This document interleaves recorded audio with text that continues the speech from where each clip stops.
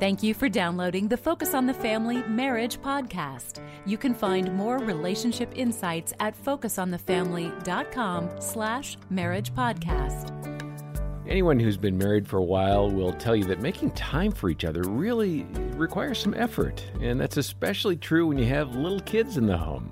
I'm John Fuller, joined by Dr. Greg Smalley and his wife Erin. They run our marriage team here at Focus, and let me ask you, Greg, how much did your priorities change after little kiddos came along? You know, in so many ways, but what really stands out to me is I remember this conversation where Erin said, you know what, it's time that we grow up. Not the kids grow up, it's time for us to grow up. Meaning, we were going through some hard times in our marriage, and we were learning how to deal with conflict better, and just we were at the stage where we were in a lot of conflict and things weren't going well. And we had our oldest daughter Taylor before our second wedding anniversary, and so we were not in a place where we were doing well as a married couple. And we're both strong-headed and stubborn, and I'm right, you're wrong. And really, I remember Erin just going, okay, we can't do this. Like, we've got to figure this out. We can't become parents and have to figure out our marriage. So let's go get help. And so that was a big catalyst. Yeah, it was the impetus for us to get help. Yeah. And did you say you were the impetus for us getting help? Because that would be true. I would give her credit. It was your call. I would say so this is an opportunity for you to show how much you've grown over the years. So you can kind of land this one and we can get on with the podcast. We are good now. There was an impetus to get help, and you got it. Yeah, and we did. It made a difference. Yeah. And we grew up. And not everybody needs to go get help to deal with prioritizing their spouse, but everybody does have to be intentional about it, don't you think? They do. And Jim Daly and I talked with Craig Rochelle. He's the senior pastor of Life Church, and Craig talked about prioritizing time with your spouse, especially during busy seasons. Let me ask you about this. There's stages or phases in marriage, and we all, especially those of us that have been married longer and our kids are getting along in age, talk about that young couple with young kids. Maybe they have 2 or 3 children. They're 33, and they're losing it because the kids are pulling on mom. It's all about the kids and the demands of being mom. Dad's coming home. Maybe they're both working in this culture today, and it just seems overwhelming. It does. To both of them. It does. That was the toughest time in our marriage, quite honestly. We had 6 kids, 10 and under, and we were in diapers for so long. I never wanted to see a diaper again. You as were long the as kids. I lived, yeah. Good point. And it felt like us sometimes, and so that's a really, really tough season and can be difficult. And here's the challenge: is we're sucked into kind of child-centered parenting where everything is about the children. And that's the time when we have to probably work the hardest to really guard the priority of the marriage relationship. And we think that we're doing the right thing by revolving our whole world around the kids. But the reality is when we don't guard the priority of the marriage relationship, then we're actually hurting the kids in the long term. And so, I really try to work with people then and say, let's do whatever it takes to have a night alone. And a lot of times you don't have any money when you're that age, and so, trade out babysitters or literally, go hire a, 14-year-old kid down the street to watch your kids and go in the other room by yourself and have 2 hours literally in the other room if you can't afford to go out. And just, you have to work hard to make the marriage a priority or the kids will absorb everything. And then you weaken the fabric of the marriage that is the strength that you need to keep everything going. You talk about different aspects of intimacy, that face-to-face fun, the side-by-side fun, and belly-to-belly fun, right. Which, if you have small children in the room right now, move them. But that's what you're talking about. It's a different way of couching intimacy, emotional, physical. Yeah. Tell me more about what you mean by that. This is an easy way for people to remember. It's kind of fun. That we're going to have fun together as a married couple, and we want to have face-to-face, side-to-side, and belly button to belly button. And all the men said amen, right? So, but face-to-face is so important, generally more so for the women. But I find men in my 40s, like, it matters a lot to me. I want face-to-face. I want to know what's going on. And Amy needs to know details. And if we don't connect, we're talking with no interruptions, where we're actually talking, hearing what's going on in each other's lives, we're missing out on one of the most intimate things we can do as a couple. Then what a lot of people don't understand is how important side-to-side fun is. Generally speaking, face-to-face means more to the woman. Generally speaking, and not always, but side-to-side fun means a lot to a man. We want to be doing activities together. And so Amy always tells other women, she'll say, man, if your husband wants to go golfing and you hate golfing, do it every now and then because it means so much to him. If he likes going to a game, one of the great things you can do is go sit by his side, and he feels like the king of the world. And men often talk better when someone's at their side than they do face-to-face. We're a little nervous or whatever, but when we're having fun together, then we talk at a level that often means more to our wives. And then the third type is just belly button to belly button, and that's physical intimacy.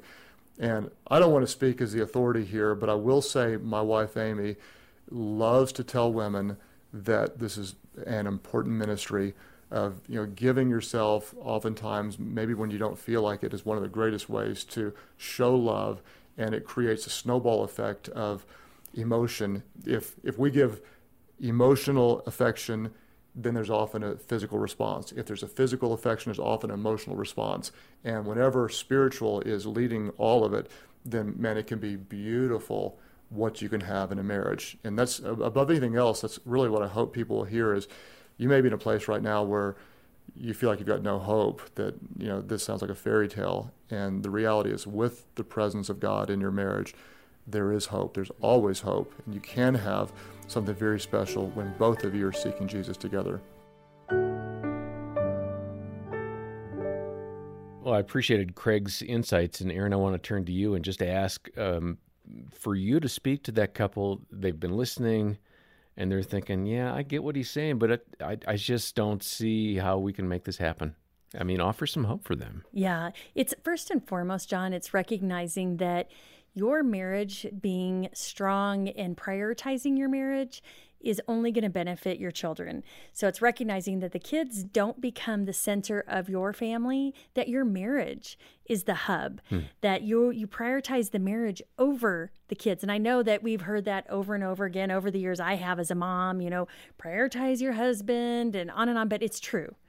It is true. And it's awesome for them to see that this marriage is important and valuable, and there's opportunity for Greg and I to connect. It doesn't have to be just on date nights and big trips or anything like that. We can connect in those everyday moments, and moments where we pass each other in the hallway, and our kids are seeing that.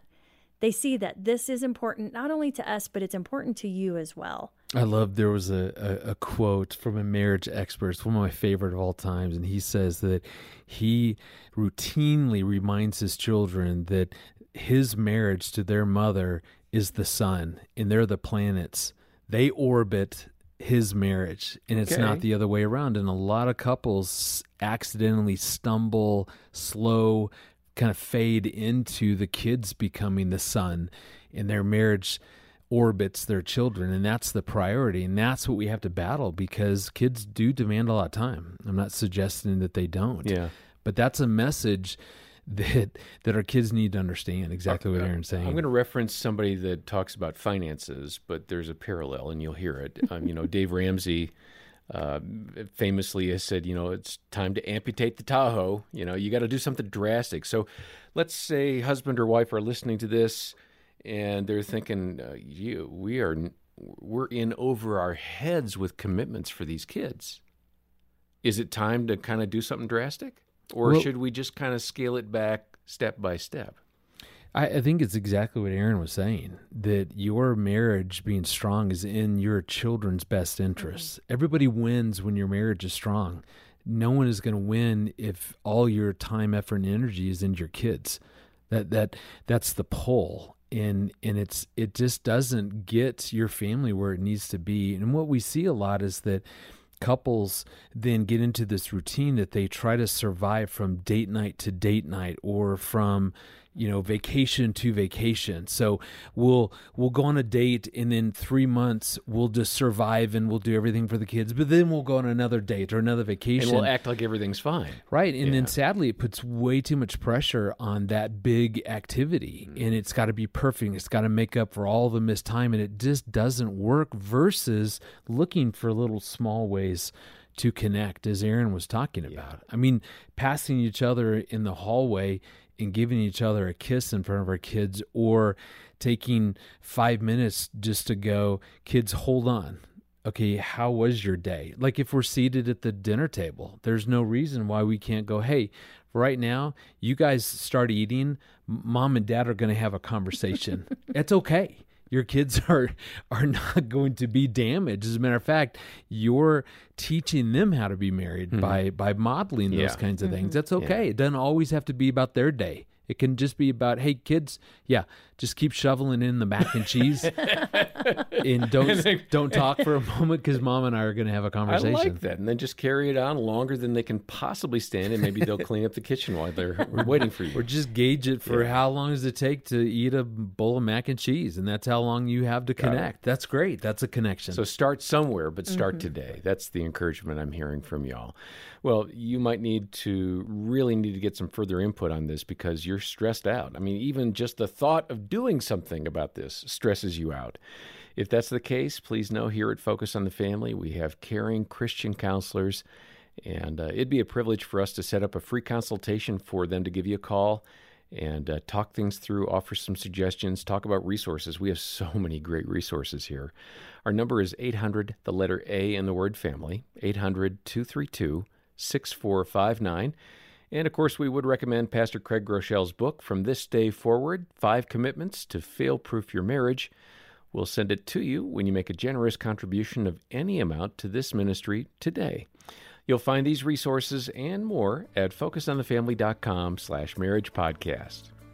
Well, next time, more from Craig Groeschel. And on behalf of Greg and Aaron Smalley and the rest of the team here, I'm John Fuller, and thanks for listening to the Focus on the Family Marriage Podcast.